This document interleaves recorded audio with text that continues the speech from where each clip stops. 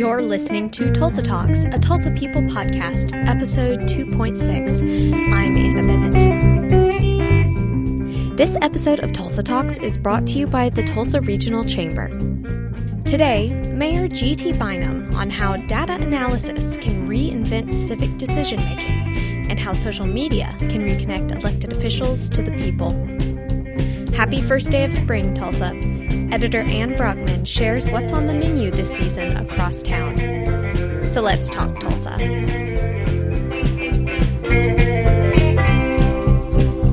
Action. Guru Brahma, Guru Vishnu, blah, blah, blah. Guru Deva Maheshwara. Woo, there's the kick. So yummy. Guru Sakshat Param Brahma Tasmai Shri Gurudev Namaha. So poetic. You know, that's when things started to shift a little bit. People in Tulsa aren't sitting back and saying, hey, aren't we great for doing these things? They're saying, yeah, this is great. What are we going to do next? What's next? What more can we do? That's the mayor of Tulsa, G.T. Bynum. Though he's only been in office for 2 years, the city has already seen major changes and exciting prospects under his bespectacled watch. And even though he probably still gets carded at the liquor store, Bynum comes from an impressive political lineage. Robert J. LaFortune, the mayor of Tulsa from 1970 to 78, is Bynum's grandfather. Bynum's uncle, Bill LaFortune, served as mayor from 2002 to 2006. And Bynum is descended from R.N. Bynum, who served as mayor from 1899 to 1900. G.T. still has R.N.'s shotgun from his days as mayor. Different times at Tulsa City Hall. In this interview, Bynum talks candidly about his relationship with his grandfather and how city governance and Tulsa itself has transformed, and how something as seemingly unsexy as piles and piles of data might be the key to reinventing not just Tulsa, but how all cities run. I would venture to say that you as an individual and as the mayor are more readily accessible to the general public than public figures ever have been in the past. Can you talk a little bit about that and why you think it's important to be available? Oh, yeah. That really came out of from a couple of places. One, in my time on the city council, I found that social media could be a great tool for getting good ideas. I know my skill set. I'm not a good ideas guy. I am proficient at implementing good ideas that other people have.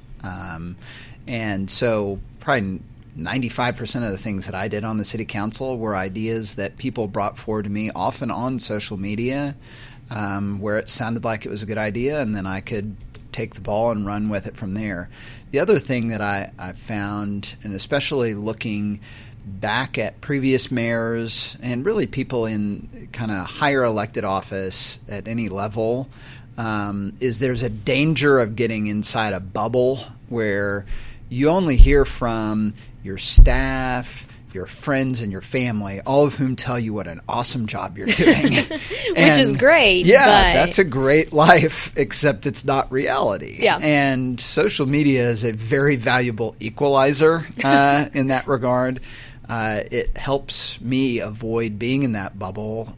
People feel very free to tell me what they really think of what we're doing and tell me if it's good or if it's bad.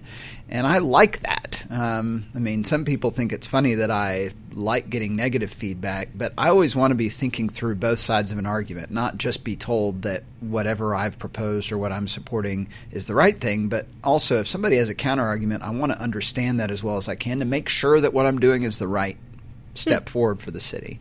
And so social media really helps me avoid being in that bubble and gives me a great direct connection with people. And then the last thing I think is maybe a little unusual is that I do it all myself. That was going to be my next question. A lot of elected officials have people on their staff that do their social media for them. I'd always done it myself. When I started running for mayor, my campaign team insisted on, well, we'll do your social media because you need to be focused on so many other things.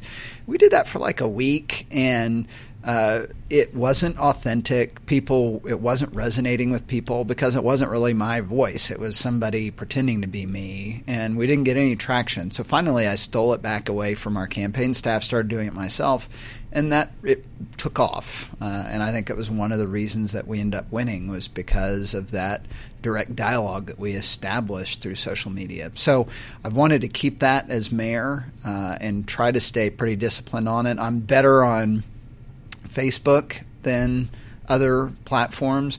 Twitter I find useful to get a message out, especially to media and the press. But I don't find it to be all too often a very helpful tool for dialogue, just because it's so easy for somebody to set up a fake account and troll you on there.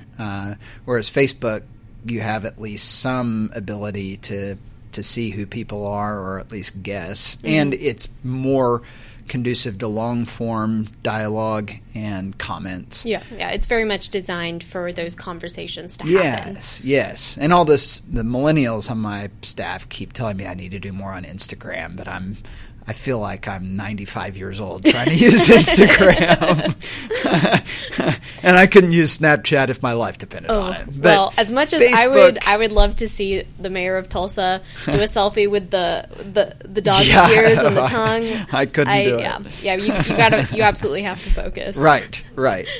So how do you set up boundaries, though? Because I know for myself, working as a social media professional, it's like the danger is that you can be connected 24/7. Yes. And never get a moment's rest. Right. And so a couple things. One, I try to limit myself. I find that if I'm doing more than, especially on Facebook, if I do more than one post a day, it gets diluted and people get sick of hearing me reporting things over and over and over again. And I really try to find, what's the most important thing for me to say today? And so that is what I will post on Facebook today. And if something really important comes up, I keep a tracker on my phone of what I want to do over the course of the week as far as talking about. But that causes me to focus on the most important things rather than every single news article or anything that I'm thinking over the course of the day, throwing it out there.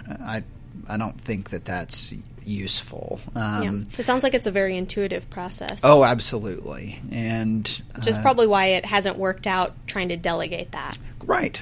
And it really is. I mean, I tell folks, I view it as like it's my front porch. Like you think about it in old times, like it's my front porch. And so anybody can come up and talk with me on it. And if they're rude, I'll escort them off my property. But it's a way for me to communicate with folks very openly in a way that my granddad never had when he was the mayor, and in a way that I find most mayors around the country, we're unique here in Oklahoma because you have two of the youngest mayors in the nation of top 50 cities happen to be the mayors of Tulsa and Oklahoma City. It's kind of a fluke. But most mayors around the country are old enough to be David Holt and I's parents. And so they're not as active on social media or doing it themselves. Whereas David and I, we both do it ourselves. Absolutely. So I think that's just a generational deal. I think as you move forward, you'll see more and more elected officials doing what I do on there. Right.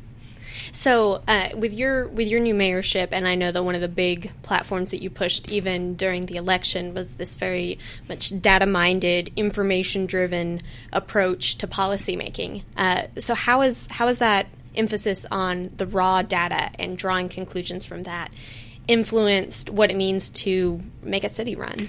It's been awesome. And it really... Overall, nationwide, what we've seen in cities around the country is that cities have been collecting massive amounts of data for decades, but they weren't using it for proactive decision-making. They were making it for auditing and accounting purposes. And so there's been this real revolution in the last decade and an increased awareness that we're already collecting this data. We already have it, but we can actually use it to help us make more informed decisions rather than kind of going by gut feel or intuition. Which might work for your social media strategy, but maybe not for your policymaking. Exactly. And so one of the things that we have done on that front as we instituted an office, created it when I came in, called Office of Performance Strategy and Innovation. And their job is to utilize the data that we have at the city to help us make more informed decisions. One of the things they've done is created this program called the Urban Data Pioneers, where it's a volunteer program. Anybody in the community that has skills in data analysis can come help us look through problems at the city and identify ways that we can solve them. We've received international awards for that program. Tulsa, I don't know that people here in Tulsa realize that the city of Tulsa has become an international leader in this field in only 2 years. Because it's a new field, there was ripe opportunity for us to become an early leader in it, and we have. A good example of what that group's done that's had a direct impact on policy here at the city council and I in 2017 identified that we wanted support for education to be a core focus of the city, which it had not been historically. And we also recognize that, there are things we need to pick what we're focused on. And so often, and we were guilty of this, we talked about high school graduation rates. We need to really do better on that. But then we also talked about how we want to increase Tulsa's per capita income. And so we asked the Urban Data Pioneers, can you look at and tell us what has the greatest correlation to increase per capita income in Tulsa? Like, what are the things in census tracts that relate themselves to higher per capita income? And I'm guessing that high school graduation was not one of those things? Partially. In just a minute, we'll find out what the data pioneers discovered to be the strongest link to increased income. But first, a quick word from our sponsors. Tulsa Talks listeners, we love Tulsa and we know you do too. So does the Tulsa Regional Chamber. You might not realize it, but the Chamber is more than 100 years old, which more than makes it a Tulsa institution. They represent 2,000 member organizations and more than 175,000 area workers. As a business-driven leadership organization, their goal is to improve the quality of community life through the development of regional economic prosperity. What does that mean? It means their staff of 75 works hard every single day to attract, retain, and expand great businesses. They work to increase educational access and workforce skill levels. They advocate on behalf of their members at both the state and federal levels. They champion efforts to make our community more livable and inviting, and they promote our region as a vibrant tourist destination. To learn more about all that the Chamber does and to become a member, visit tulsachamber.com.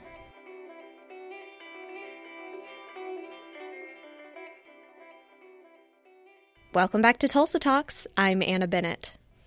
When we left off, Mayor Bynum was explaining how data analysis found the one thing that has the greatest correlation to increased per capita income in Tulsa. The Urban Data Pioneers came back with a clear answer. What they found was the census tracts that had higher per capita income, it wasn't about race or background. It was those census tracts have more people with advanced degrees have higher per capita income. Now, when you hear that, you think, well, of course that makes sense. But it's one of those things that it probably varies city by city, but we were able to prove it out here in Tulsa. Well, that then totally shifted our perspective on what we needed to be focused on. Yeah, we needed to be focused on high school graduation rates, but that can't be the end of the discussion. We have to then be focused on going to college, and then going to graduate school and attaining graduate degrees. That we have to set the bar higher than we had been, even when we were trying to do a better job here in Tulsa. So that's one example of what they've done.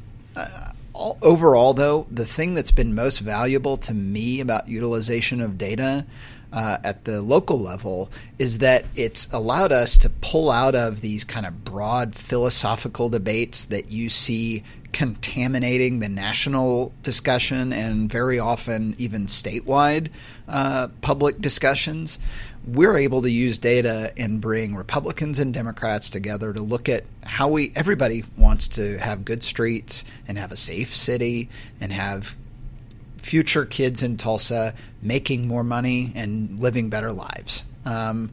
And it doesn't matter what their partisan affiliation is. And what the utilization of data allows us to do is to bring those people from very divergent opinions who are going to vote all over the place for president next year, but we can get them all together at one table and change it from being a philosophical debate to being practical problem solving. Right, like we all want this result. What does the data say we should do about it? Precisely. And so I've become a real evangelist, if you will, all around the country, speaking at conferences about that being really, I think, potentially the greatest value to local communities of utilization of data. I originally came to it from an interest in efficiency and effectiveness, and it does help there.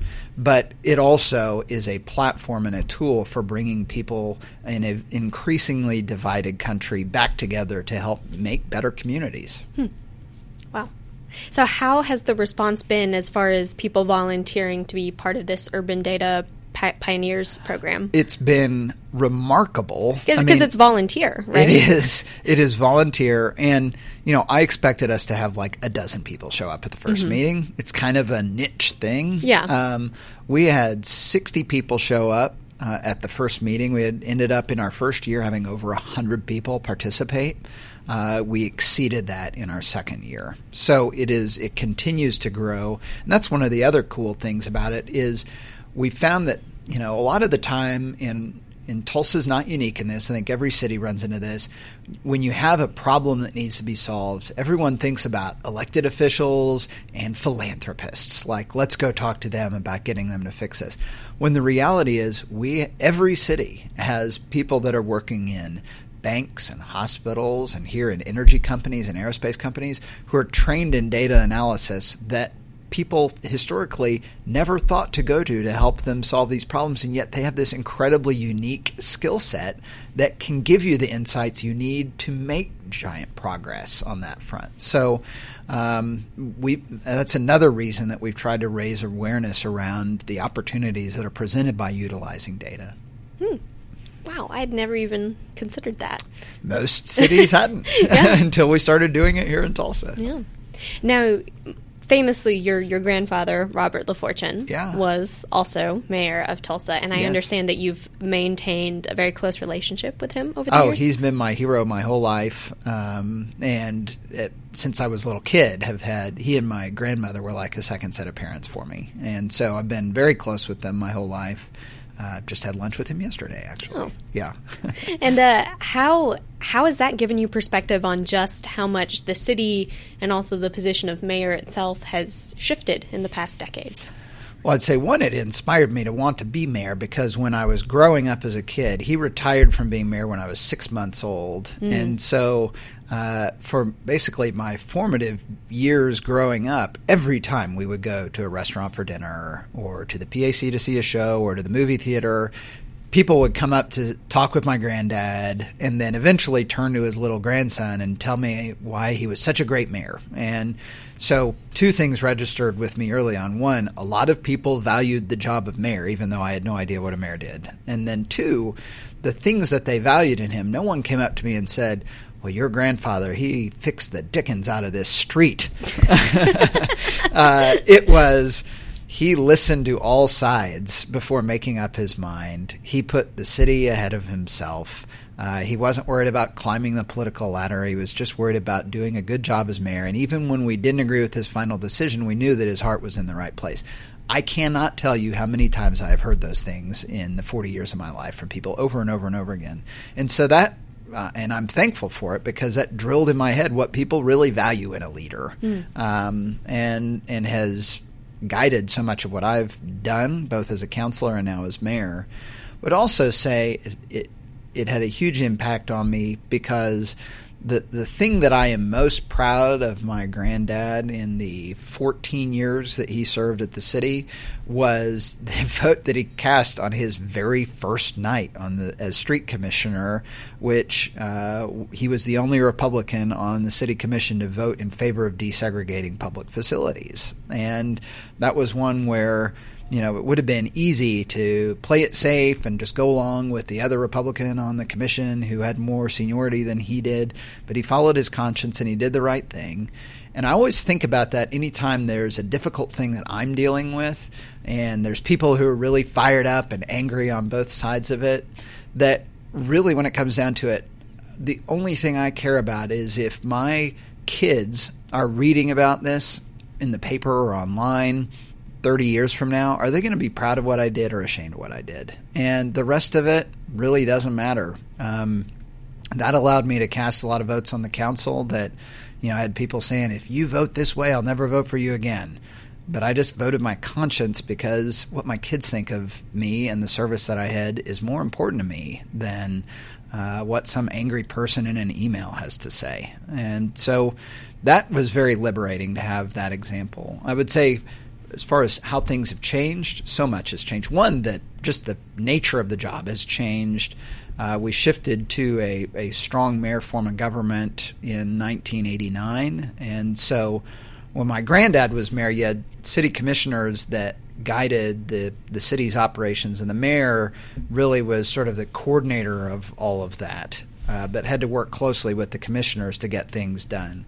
Today, every city employee eventually reports to the mayor, and the mayor runs the city day to day. The mayor is the CEO of the city. So it's different in that regard. Also, the city government is much larger than it was then. The mayor's staff is much larger than it was then. He had 2 people on his staff when he was mayor. How many do you have on your staff? Well, I have 12 appointed positions in the mayor's office, and then obviously we have 3,600 employees that ultimately report to me. Wow. And I would say the other thing, as far as things that have changed, one big one is just the access to information about best practices. I feel really lucky to be mayor at a time when there's so much philanthropic and nonprofit interest in cities. When my granddad was the mayor, he would go to the U.S. Conference of Mayors meeting once a year, and they would exchange ideas, and that was it. Today, there's groups like City Lab, Bloomberg Philanthropies, Results for America, What Works Cities. I mean, so many different groups that we are partners with that help us share best practices and identify ways that we can do a better job here in Tulsa. I'm going through right now Harvard's kind of College for Mayors program with 23 other mayors from around the country. That's something that just wasn't accessible to mayors back when my granddad was the mayor. Now, I also have one huge advantage that he did not have, which is his example that I can go by. And I sent him a note this earlier in the year, like, I cannot imagine, one, having been elected, but two, doing this job with any degree of effectiveness if I didn't have a lifetime of learning from him. It is such a blessing for me. Wow. So are in either of you have 2 kids, right? I do. Right. Are either of them entertaining mayoral dreams of their own? Well, my son, Robert, is named after my granddad. And, it's fun I do try to involve them a lot in the things that we do. And I find that, in families, you often see that people go into the work that their parents or their grandparents did. And I come to the conclusion, and a lot of that is because it is that profession or that work seems accessible to them because they grew up seeing their parent or their grandparent do it. And so it's really important to me that my kids grow up knowing that public service is something accessible to them, that they can be involved in if they want to be, that it's not something left to other people to do. And so they come with me to events, and it's fun to involve them in things relative to the history of the city. Like I took them to the groundbreaking for the Gathering Place, and I always remember they were both whining in the backseat of my station wagon about, we have to go to some park. I was like, okay, hold on. This is going to be the greatest park in any city in America, and people are building it for kids like you two. And that blew their minds. And what I love about that is now, for the rest of their lives, the standard that's been set in their head and for kids of their age is, of course we have the best park in the world in Tulsa. You think about what they're going to be able to accomplish for our community, that whole generation now moving forward with that different set of expectations in their mind. They won't settle for anything else. Exactly. And to me, that's one of the great benefits of the Gathering Place. And so, my son wants to be a professional football player, and my daughter wants to be a surgeon as of today. So we'll see what happens. Yeah, good luck to both of them. Right. When we come back, Mayor Bynum divulges what's on his current reading list and why he focuses so much on the big picture. But first, Anne Brockman is here with some foodie news. Did you know that the food you eat becomes energy? Yeah. Boom, that's spaghetti. Nachos. The cookie. It's Anne Brockman, editor of Tulsa People magazine, ready to let you know what's fresh on the Tulsa food scene. I think we're all ready to shake off the doldrums of winter and be re-energized with spring. There are plenty of ways to do that with a food-related twist. Of course, we're all excited for the return of the Tulsa Farmers Market on Cherry Street on Saturday, April 6th. In the April issue of Tulsa People, be sure to read all about the market's 21-year impact on our community and how it has spurred interest in farmers markets across the area. Plus, we have 3 recipes using the spring's bounty. Speaking of spring, Easter's April 21st. Here's your reminder to get your solid milk chocolate bunny from Glacier Confection in the Tulsa Arts District or in Utica Square. Bunnies come in small and large sizes and milk and dark chocolate varieties. It seems the Tulsa food scene never quiets down. There's always something popping up here and there. Pub W recently opened at 61st and Neal in the new shops at Warren Place. Some girlfriends and I ate there on a recent Saturday night. It's a modern pub scene with plenty of local drafts, great wine, and craft cocktails. If you're a sports fan, have no fear. There are plenty of TVs to catch the big game. The menu is deep and boasts lots of flavor. If you can stand the heat, try the spicy shrimp tacos. Pub W's neighbor, Neighborhood Jam, will be opening soon, too. It's a breakfast and brunch place from the Hal Smith Restaurant Group. Why would anybody ever eat anything besides breakfast food? People are idiots, Leslie. Along the Mother Road, Bobby O's Pizza is now open at 11th and Rockford. I stopped in for their lunch special. A large slice of pie, a salad, and a drink for $11. I left full and happy. They also have a separate gluten-free kitchen where non-gluten dough, desserts, and pizza are made fresh. I know my plate is full for this spring season. See you around, Tulsa. So yummy.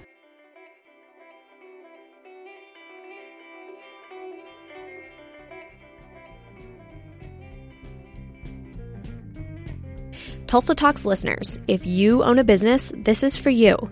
The Tulsa Regional Chamber wants to be your partner in prosperity. With a membership in the Tulsa Regional Chamber, you will be connected to a growing network of 2,000 business owners throughout Northeast Oklahoma.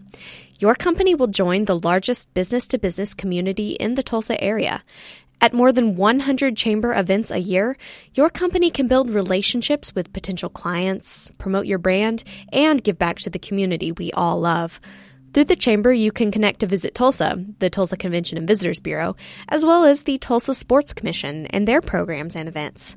Whether you are interested in legislative advocacy efforts, becoming a member of Tulsa's Young Professionals, or supporting diversity, equity, and inclusion efforts through Mosaic, membership in the Tulsa Regional Chamber can help you impact our community and build your business in meaningful ways.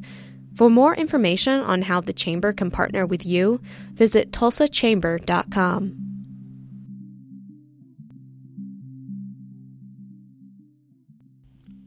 Welcome back to Tulsa Talks. I'm Anna Bennett. Let's get back to my conversation with G.T. Bynum. So I've got to know, do you ever find yourself driving down a really messed up street with a bunch of construction and going, gosh, someone should do something about this? I am a frequent flyer on the 311 app, which I encourage everyone to download and utilize. Anytime I see a street light not working or pothole or anything like that. Yeah, I drive the people in our 311 crazy reporting that stuff. Well, but they can't get mad at you, though, because you're the mayor for crying out loud. And that seemed to be sort of kind of a cyclical reference almost to, like, the reliance on the volunteer data analysts. No and question. now the mayor of Tulsa is also reporting streetlight outages. And that's why we have the app, so that every Tulsan is empowered to report those things as easily and quickly as possible so that we can get out and fix them. Yeah. So what do you think is the thing that's going to transform Tulsa the most over the next decades? The number one thing that we wanted to focus on when we came in, both the city council and I, was that we wanted to shift the level of expectation in the city. I feel like so many of the things that made Tulsa a great city in the 20th century sprang from people having high expectations. We didn't want to be the oil capital of Tulsa County. We wanted to be the oil capital of the world and accomplish that. Didn't want to be the most beautiful city in green country. We wanted to be America's most beautiful city and accomplished that. When most people had never seen an airplane, we built an airport. We didn't like the taste of the water in the Arkansas River, so we built a marvel of civil engineering to supply us fresh water that the President of the United States came here to open. It makes no sense in 1920 in Tulsa to build skyscrapers, and yet we did, not because it made economic sense, but because great cities have skyscrapers. So I loved that mindset, and my concern when I was on the city council was I felt like we were getting too complacent and accepting of being in second place in the state and spending all our time fighting with Tulsa County over the jail and fighting with the suburbs over who was going to get a Bass Pro Shop and a retail outlet mall, and not focused on working as a region to compete with the great cities all around the world to be the best city that we can be. And so that was one of the main reasons that I wanted to run for mayor, was I didn't know if other people agreed with me on that, but I wanted them to have that option of pursuing that level of ambition. And if they did agree with it, then we could pursue it. And if they didn't, then I didn't want to spend any more time on the city council spinning my wheels in the mud for a city that didn't believe in itself anymore. And that was the best part about winning the election on election night, was we ran a 100% positive campaign, and we talked about expecting more of ourselves from ourselves as Tulsans, and people overwhelmingly supported that and gave us a mandate to do it. And what has surprised me, though, is I thought, well, that's something that's going to take 5 or 6 years for us to bring about. And it's here. I mean, it's happened in just 2 years' time. We are now outpacing OKC and the state and the nation in job growth. We just landed the 2 largest new employers to ever come to Tulsa in our history in Amazon and Greenheck. We have over $300 million in projects online in downtown Tulsa. North Tulsa has become the employment growth hotspot in the whole city in 2 years' time. And we've opened the greatest park gift in the history of the United States on the eastern shore of the Arkansas River, which, by the way, we're about to build a lake in the middle of so that people can use year-round instead of just getting excited for the one day a year that we have the raft race. So, I mean, there is such a renewed sense of high expectations, and that was our motto when I was running, and it sounded kind of corny, but we wanted to renew a sense of high expectations, and I feel like we now have that. We are doing so many good things, and what I love about it is people in Tulsa aren't sitting back and saying, hey, aren't we great for doing these things? They're saying, yeah, this is great. What are we going to do next? What's next? What more can we do? And so I think that's probably the greatest change that's come about, and that is only going to continue to produce better and better things for Tulsa moving forward. Wonderful. What are you reading right now? Gosh, I'm reading several different books. I had somebody, this will probably get me in trouble with some folks, but it's actually a really good book. Bernie Sanders' memoir about getting elected to the House of Representatives. I had actually an arch conservative recommend it to me and told me, from his standpoint, it was know thine enemy. But it's a really good book. It gives you a really good insight into what it's like to be to run for office and be in office, because Bernie Sanders had been mayor of Burlington, Vermont before he ran for the House.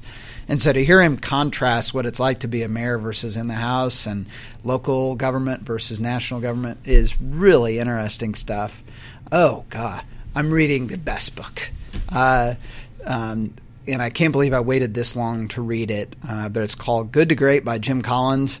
Basically, every person in business has already read this book, and I'm kind of late to the party. It came out in, I think, 2000, 2001. But the book is about how they analyzed all these different companies and looked at companies that went from being good companies to just unbelievable performance. And what was it that they did that allowed them to make that change? What they found was, in history, they only identified about 11 companies that had actually been able to do that. They said the danger is usually when companies are doing well, that are good, they settle for good, and they don't push themselves in a way that you have to become great.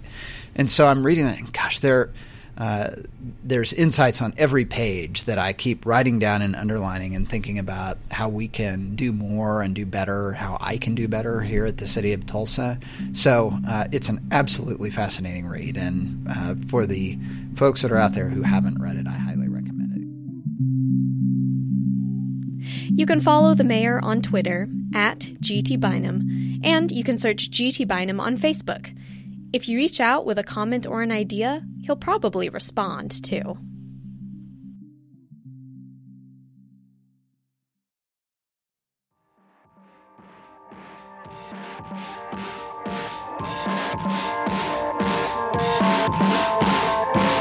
You sunshine, ultraviolet light, these tears are proof I'm crying. Thanks so much for listening to Tulsa Talks. If you enjoyed this episode, tell a friend about the show and leave us a rating or review on iTunes, Google Play, and Spotify.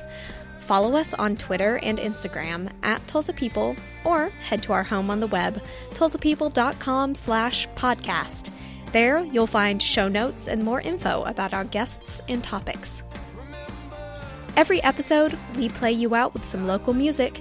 This is Other Side by Roots of Thought, off of the EP Familiar Feelings. Blood runs thick on a broken vine. All she realized is the precious time was spending here, my dear. I'll meet you on the other side after we lose our minds. I'll meet you on the other side, and you'll be mine again. We were so cool, playing by our own rules. We were nobody's fools. Made love on the playground, fell in love on the downtown. We did not mess around. And every time you think of me,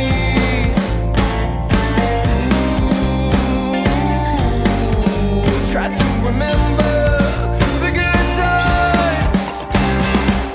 I remember when I got the news, after all that we'd been through. You slipped right through my hands, trickled down like grains of sand. I feel like a broken man now. I'll meet you on the other side after we lose our minds. I'll meet you on the other side, and you'll be mine again. I'll meet you on the other side after we lose our minds. I'll meet you on the other side, and you'll be mine again.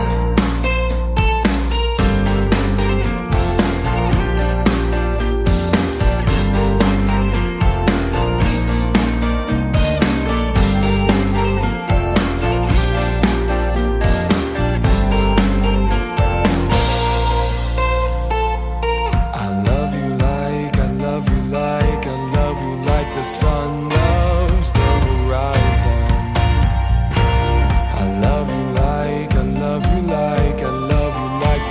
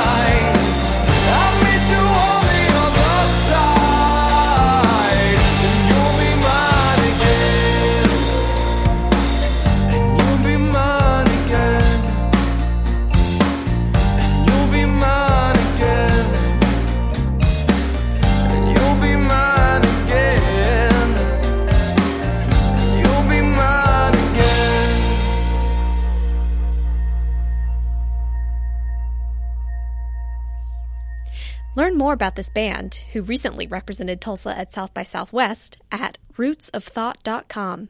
You can find their music on Spotify, iTunes, SoundCloud, and Bandcamp. This episode of Tulsa Talks is brought to you by the Tulsa Regional Chamber. Original music by The Earslips, recorded and mixed by Mike Gilliland at Augie Reed Studios. Tulsa Talks is a Langdon Publishing production, recorded right here in beautiful downtown Tulsa, Oklahoma.